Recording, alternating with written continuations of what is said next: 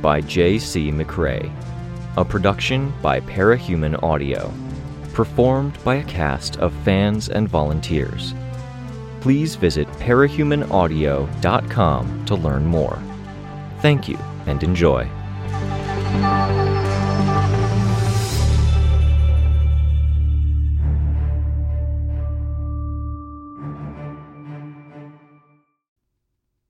Arc 19, Infrared, Chapter 7. Kenzie laughed, and the laugh echoed across a vast, dark plain. Jesus, Rain swore. You scared me doing that. Decadent is putting Chicken Little's birds on my head and shoulders while I work. Some of the chicks are so cute. I laughed because she ran out of places to put them, but then she stuck one of my head cameras onto my helmet. Wait, let me fiddle. I floated, looking down, my eyes scanning the red crystal. The cold air from above was seeping into this void, which was more temperature neutral. Where the cold air from our world met the neutral air of this world, it formed vapor that hung over the plain like a fog, and settled onto the crystal as a frost or beads of moisture. Barely any light from the crack above us. Most of the illumination came from the crystal itself, like it was all lit by light from a light turned to the lowest possible setting on a dimmer switch, tinted red. It colored the fog, moisture, and frost.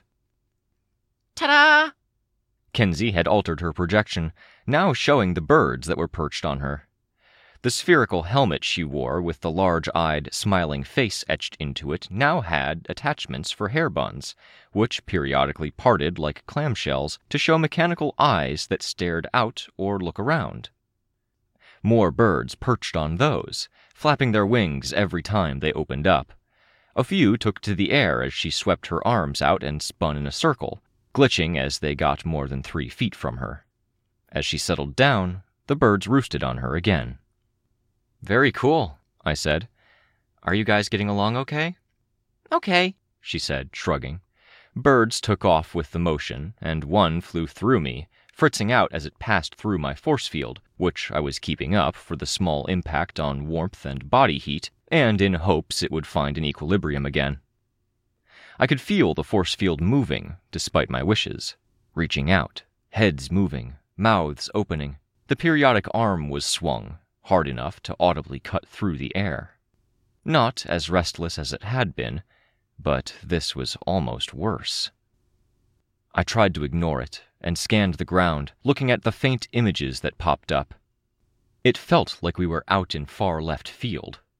I could draw some mental maps between the areas, because the sentiments and ideas that defined one place connected loosely to the neighboring tracts and regions. From grief to revulsion, to losing track of one's senses in the throes of strong emotion. Then rage neighbored that. From rage, we got to anger. From anger, we made our way to... I wasn't sure. The mildest form of anger? Peevishness? Even within peevishness, there were scales and degrees. People and faces, sure. Some people bothered me. Rains were cast out in slices like a fistful of knife blades, each blade long, thin, and casting a different face. Connective tissue running back the way we'd come, to anger and loss of control. The images around Kenzie were fuzzier, because she wasn't really here, and they shifted at times. A lot of the faces looked heartbroken. One looked like Roman, but much older and grizzled. Heartbreaker, sneering a little. I shivered, uncomfortable. It kind of unnerved me as I thought on it, because she was, or she and the heartbroken were, here only in the capacity of observer, not a brain or corona palentia. It meant that she was looking, and this alien machine we were crossing was looking back, responding in kind. It didn't feel like we were anywhere important to the greater system, because we were in a whole section where it wasn't people, it was things. Some I only knew intuitively, as random as they might have looked. The landscape rumbled, images cut out, fading out, returning and stuttering. I could see light flash across the terrain, illuminating both the ground and the light fog from the temperature differential. To my right, an image of jean shorts with pockets extending below the leg of the shorts went dark and didn't return. In the distance, a landmass tilted. An island surrounded by chasms, leaning over until it came to rest against another, larger tract of ground. So, Kenzie said, while I'm talking about stuff in my workshop, I just heard Tattletale explain how the people on the surface are shifting tactics. Does that count as spying, if I overhear, and if I might be included in the briefing? I want to stick to the rules. I think it's fine, I said. What's the shift? Moving back, defending Titans who aren't part of the Fortuna network. Apparently, Tristan and Sveta are taking a short rest while waiting for portals because they're bungling it up and messing up my tech. Dragon's too busy to unmess it, which is crazy when she's a computer, and so it's overheating while draining power from Dragon's power cell. Those things last years. Is Tattletale still there? Yeah, but she has a headache. Should I bug her? Please, I told her. We had a trail, but it feels like it's gone cold. We could use any hint she can offer. Be right back. I floated down, because my flying was poor in this place, and was almost slower than walking, letting me keep pace only because Rain had slowed down while walking up slopes or taking it easy while scaling down the far sides. I harbored some hopes that if I let my powers rest, it might have a bit more oomph when I needed it. I left behind scattered images of racist graffiti, a piss stain on a wall, an egg in a sandwich, and a blurry image of a guy taking up 3 bus seats. We walked into a region where the images were a blinking, obtrusive sign, a square image that lunged up at our feet with flashing text, a graphic image of Jesus on a cross near Rain's feet. The images overlapped, blurring into one another. Like the other images, these were clear only if we were looking directly at them, but they had a way of shifting and moving that latched onto my attention whenever I gave it any. I could see the array of images around Kenzie shift, taking on a different cast. I was put in mind of a crescent moon. The crescent part of it was blinking lights, indicators, slices of light cutting through darkness and sun peeking through blinds, very bright. There were square images, maybe screens, showing dramatic changes. Contained within the crescent and bleeding out into the surrounding area was a storm.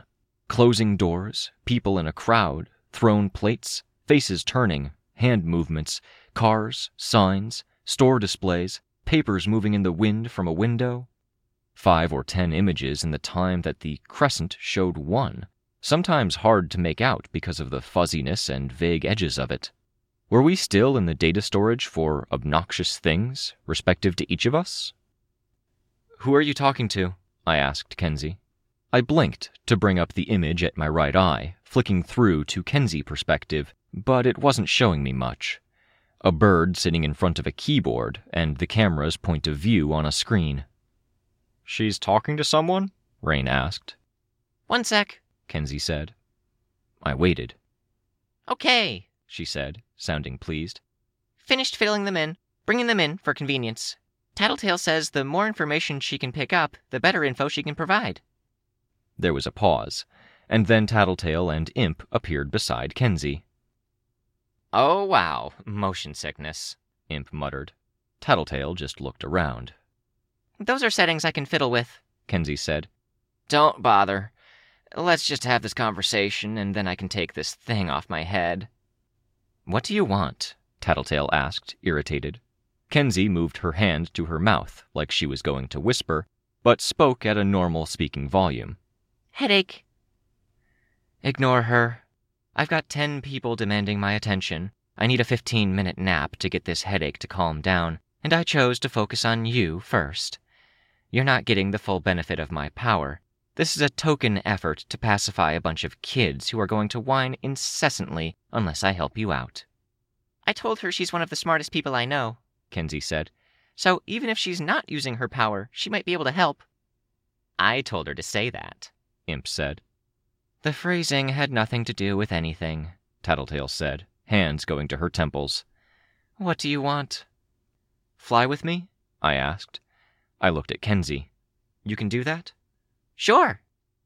I reached into Kenzie's hologram, touched the floating camera, and carried it skyward, The image broke up as I flew. The flying was so glacially slow down here. I felt a little self-conscious as I floated up, slower than even the camera. It got a bit easier as I got high up enough to see the landscape stretching around us. Blarg, Imp said. vertical movements do not help. I can change the settings.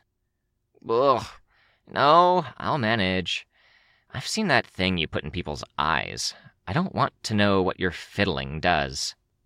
You're worse than anyone when it comes to my stuff, you know. Tattletale, I said. Each area seems to turn up images of a certain kind. We got flashes in a certain direction when thinking about Contessa, which implies a link.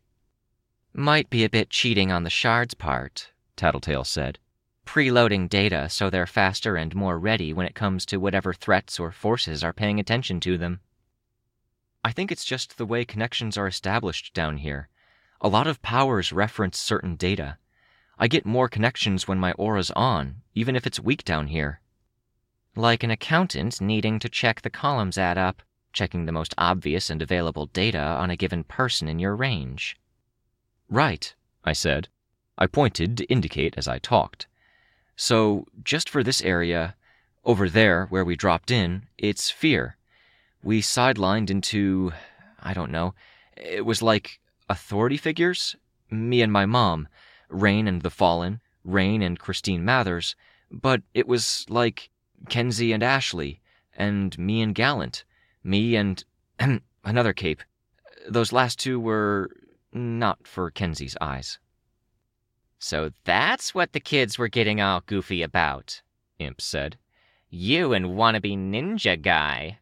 Hero boy in black leather pants. Can I ask why she's tuned in? I asked. Tattletale? Tattletale answered.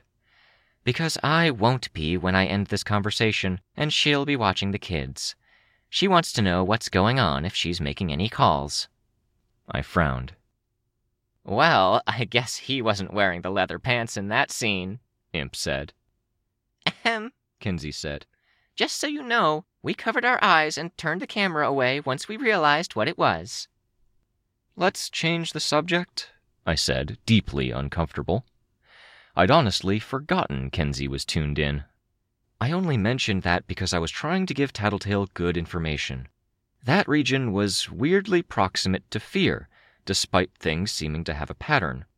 It was also our last clear signal where we got a good view of where the connections were going when we tried looking for or scanning for Contessa, trying to get her data banks or whatever we can get on her so we can communicate. I could hear Tattletale sigh. Was it just those two locations? Where are you now? I pointed the way. There were others. We zigzagged, from fear to grief. Grief to something else, I don't know what. Moldy sandwiches for me and Kenzie, a certain magazine for Precipice, Move on, Tattletale said. Next? I pointed. Revulsion or loathing, pretty sure. Then losing control emotionally, or being overwhelmed. Maybe that was 2 sections and we didn't notice a clear divide. Then anger, then irritation. We just left, I think it was obnoxious things. I feel like we're out in the sticks, so to speak. We're getting less and less relevant stuff, and no responses when we try to spark a connection to Contessa. Tattletale sighed. You're going to make me use my power, aren't you? What's your instinct? No powers. My instinct is to think back to the second entity, Scion's partner, alternately called Gaia or Eden, depending on who you ask. We raided the Cauldron base during Gold Morning, hoping to do something very similar to what you're doing now, hoping to get answers, and trying to deal with some ongoing obstacles. For us, it was the person controlling the portals who was out of action. Anyway, before we got to Gaia Eden, there was an area with a ton of Cauldron's vials. The chemicals they were handing out to give people powers and establish a power base that wasn't connected to Scion. Right, I said. And what does that have to do with this? Each vial was numbered. I was watching through cameras. I got some glimpses, and my power told me then that the numbers on each individual canister corresponded to coordinates. coordinates like the ones you'd find on a map. And that lines up with what we've got here? You could use your power to draw up a map? I have no frickin' idea, Dallin. My power isn't that strong, and I strongly doubt what I saw there correlates to what you saw here. I'm just thinking out loud and drawing connections. I looked around. In the distance, a caravan of trucks were driving, headlights on, across a crystal plain. They kicked up moisture and dust that had fallen when reality had cracked. Which direction was she? Tattletale asked. Your best guess. I extended my arm, pointing. Your second best guess? My best guess was my only guess. It's just that I don't want to go too far, and I don't know if it curves. It's easy to get lost down here. Your second best guess, Antares, come on. Assume you just got confirmation you were wrong. Was I? Frickin' hell. No, but pretend you got it wrong. Then point at the place you think it might have pointed. I need more info to work with. I pointed. This landscape added up once upon a time, she said. Everything interconnected. It fed more easily. Now it's 100 hard drives crammed into one computer's housing. Each agent lays some claim to real estate, builds their houses. But when information isn't flowing freely and some houses get built on broken or missing ground... Broken triggers, I said. And titans. When there's enough support from the system to keep them propped up. Okay, I can fill in the gaps. The first place you didn't know what it was, you and your parent, Precipice and Mathers? Yeah? Imp butted in. Let's not forget the Antares Annalase thing. Let's, I said, my temper getting shorter. Submission, Tattletale said. Ha ha! Imp crowed.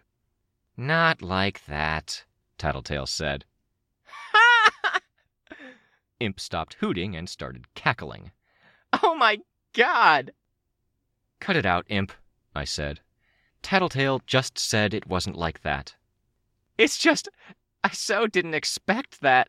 She sounded amused, even as she explained herself. I shook the camera. The laughing stopped. Ugh, please don't do that again. Listen to your teammate, listen to me, and don't mock someone for having a healthy fling, I growled. You found a button to press, whatever, fine. But I've been dealing with Cryptid and I'm all out of patience. Don't press this button. I'm not. No, let me explain. You were laughing about me in Swan Song, Kenzie said, quiet. Oh, kid, Imp said, and I could hear her sobering up.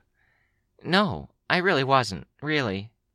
But you are, and I don't get why it's funny. I don't know why that would fit. Tattletale, babe, help me out. Use your power. Figure out what I'm thinking and why it's so funny and bail me out. You dug your own grave. If you tick off Lookout, that's going to bode ill for you while you're babysitting tonight. I folded my arms.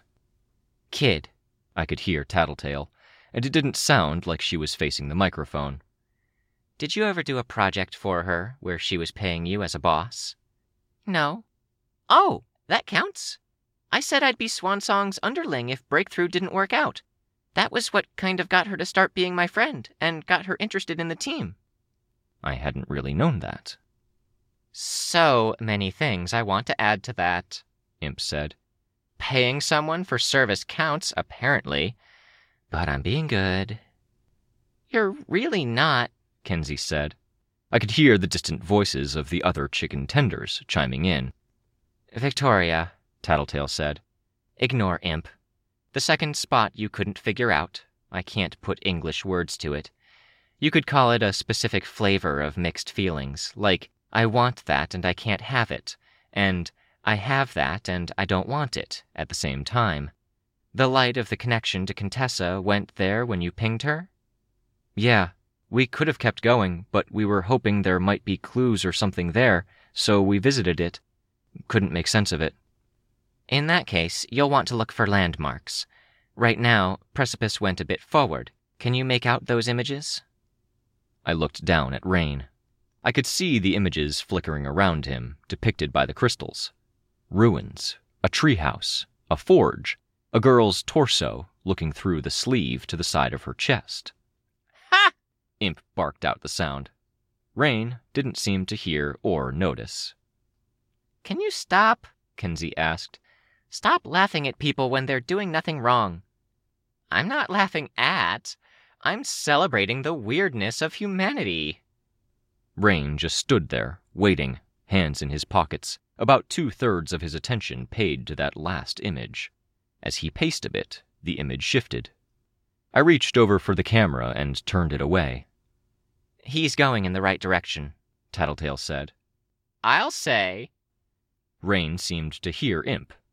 He looked up, saw us looking, and looked away, pushing his hood back to run his hand through wet hair that was damp with perspiration. Tattletale told me, You want to go from there to... I think you'll find a cluster of specific images. Trust your instincts. You probably want to climb the mountain. If it starts throwing up grief, sadness, weapons, anything like that, try other directions. Weapons especially. You probably want to right turn.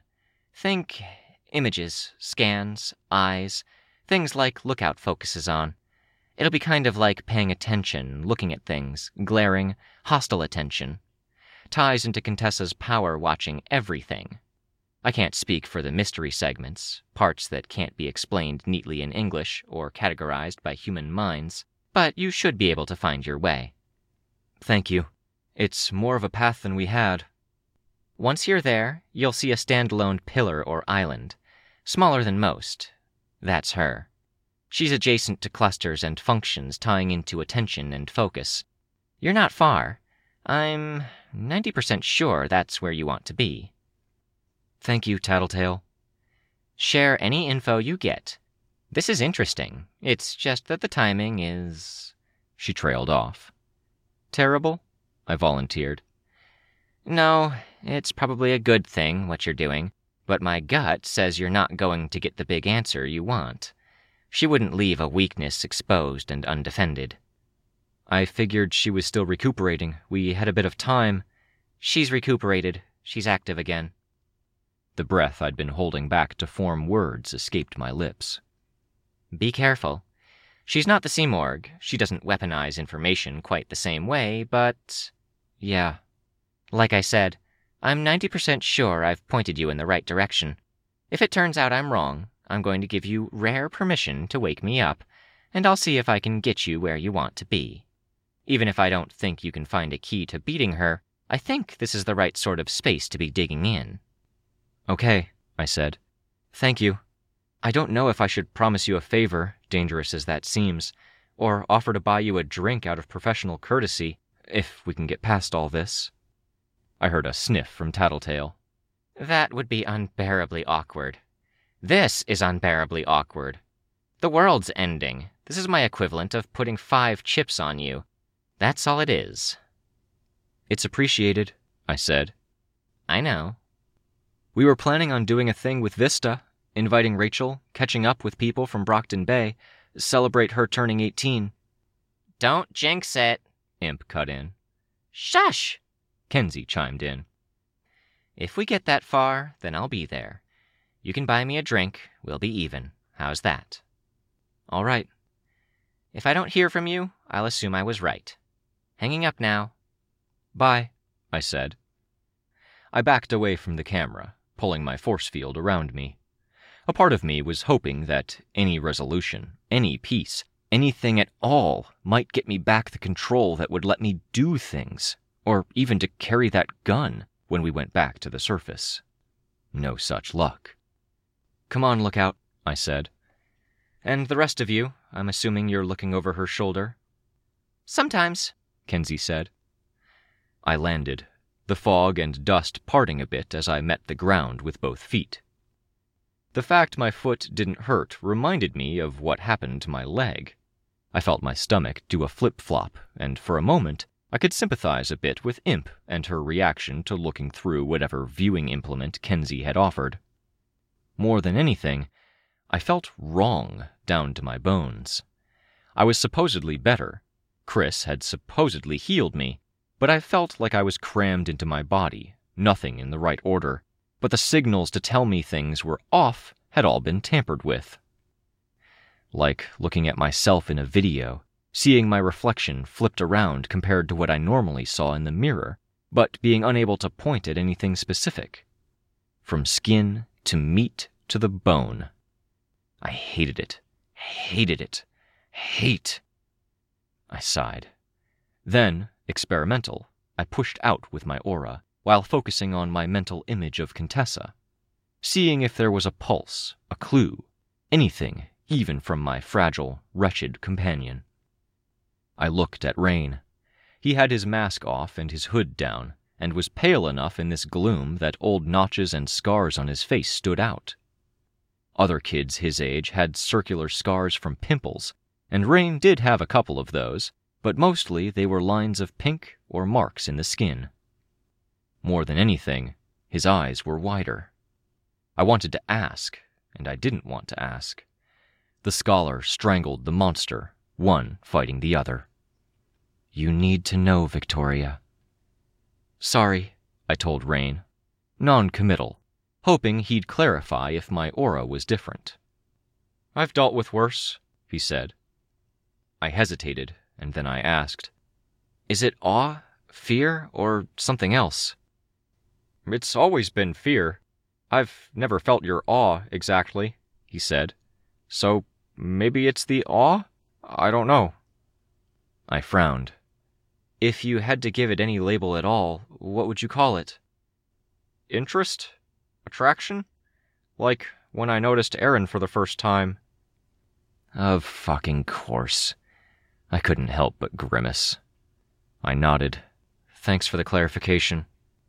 "Photos taken," Kenzie reported from above. "Come on then, let's go," I told Rain.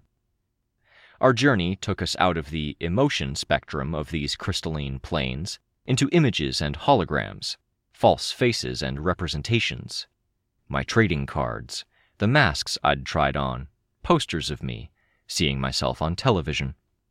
I supposed that worked for images. There was more ambiguous territory, where the scenes were more alien, but I couldn't tell if they were actual aliens or alien memory, images stored for some particular kind of powers execution, or if they were dreams and nightmares. Too inconsistent to pin down. There was another puzzling stretch, and the three of us split up. The images were too dark, more incomplete than anything, and we were left to make our best guesses for 2 areas in a row. 10 minutes had to have passed. Rain persevered, despite the fact he was the one hiking all of this. I could default to floating, and Kenzie was here by camera alone. We almost missed it. If it weren't for Tattletale's directions, we might have skipped past it entirely. We were deep beneath the cracks, and cracks separated this landscape too.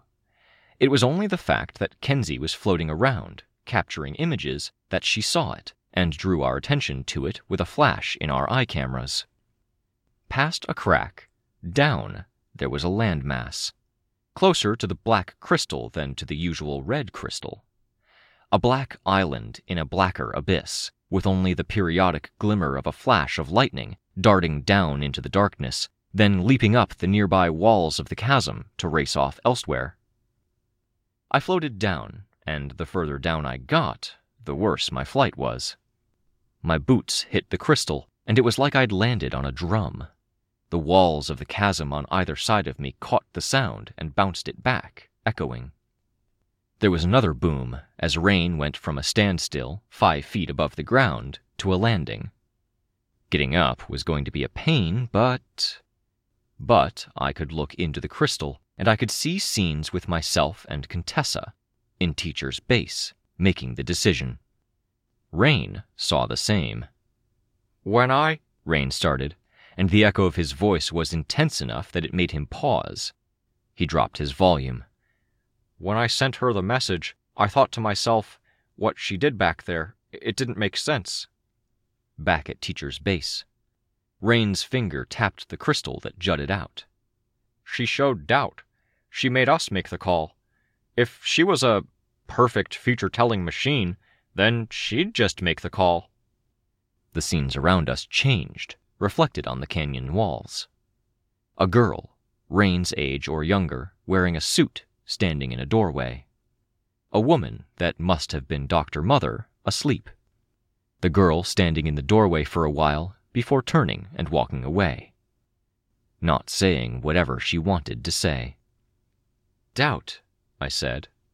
The scenes showed something similar. The girl in the suit, now older, walking between standalone cells, not connected to one another, each with 3 walls and a roof. The front was left open, only paint on the ground. There were people within. Responsive, aren't you? I asked. The scenes changed. Her, suit jacket off and slung over the back of a chair, picking up the phone to make a silent phone call. I wasn't sure why, but it felt momentous somehow. Something in her expression. Kenzie made her approach, extending a hand. Metal clinked against crystal. I want to try hacking in, Kenzie said. If we could do any damage, she wouldn't let us be here, I said. I know, but I want to try. If that's okay? It's perfectly okay, I said. She knelt down, and the same motion coincided with a sound far sharper and louder than Rain or myself making our landings. When she stepped away, the box she'd used to communicate with the Capricorn brothers was lying on the ground, camera and 3 of the camera engines attached to it. That's a load off, she said.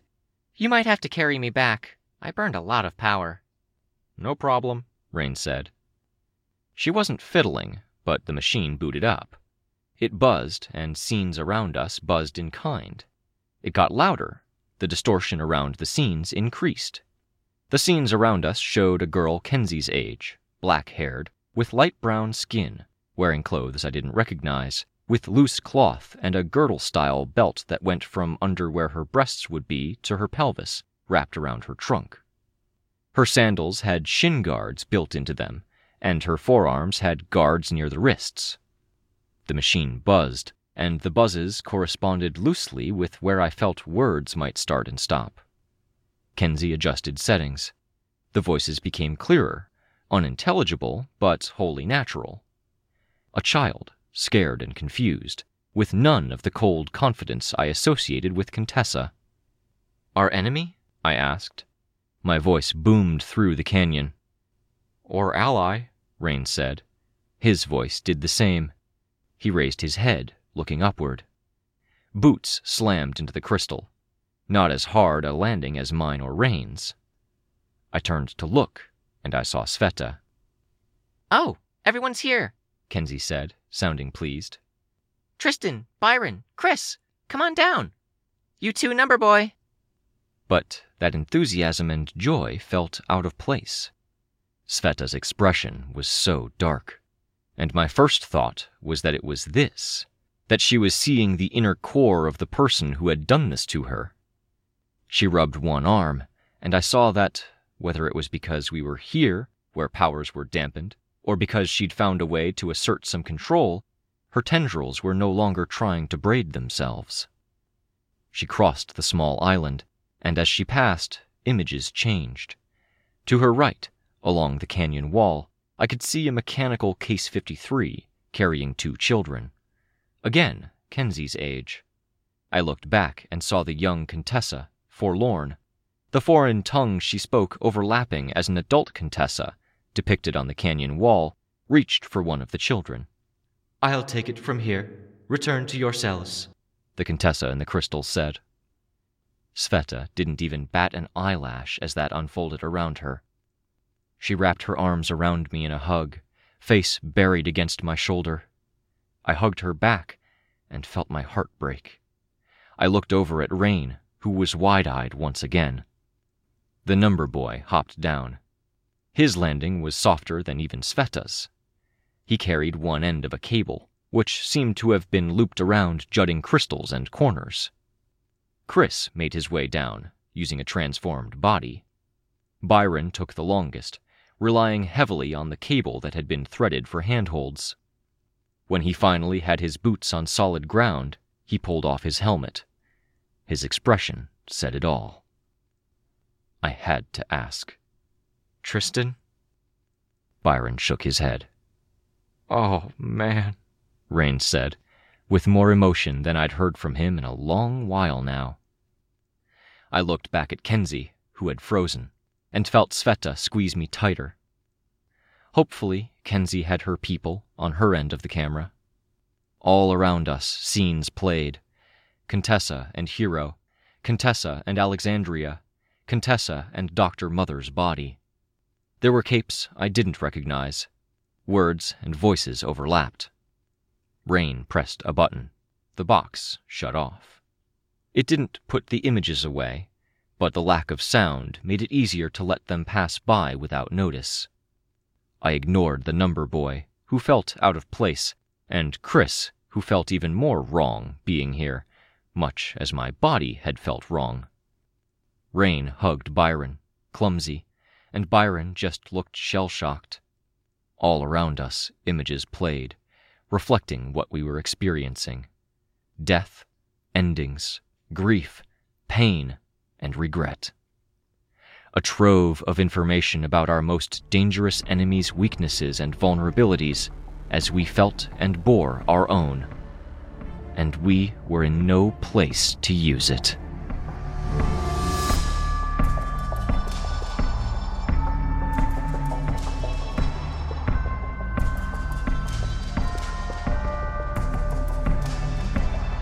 This was a production of Ward by Parahuman Audio.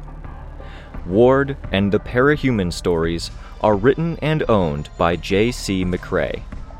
You can find the original text and support the author at parahumans.net. For more of the Ward audiobook, as well as other community works, please visit parahumanaudio.com. Music for this chapter was by Evan Witt. Find out more at wittynotes.com. Narration and editing by Robert Rain Ramsay. Find more of their work at our website. Thank you for listening.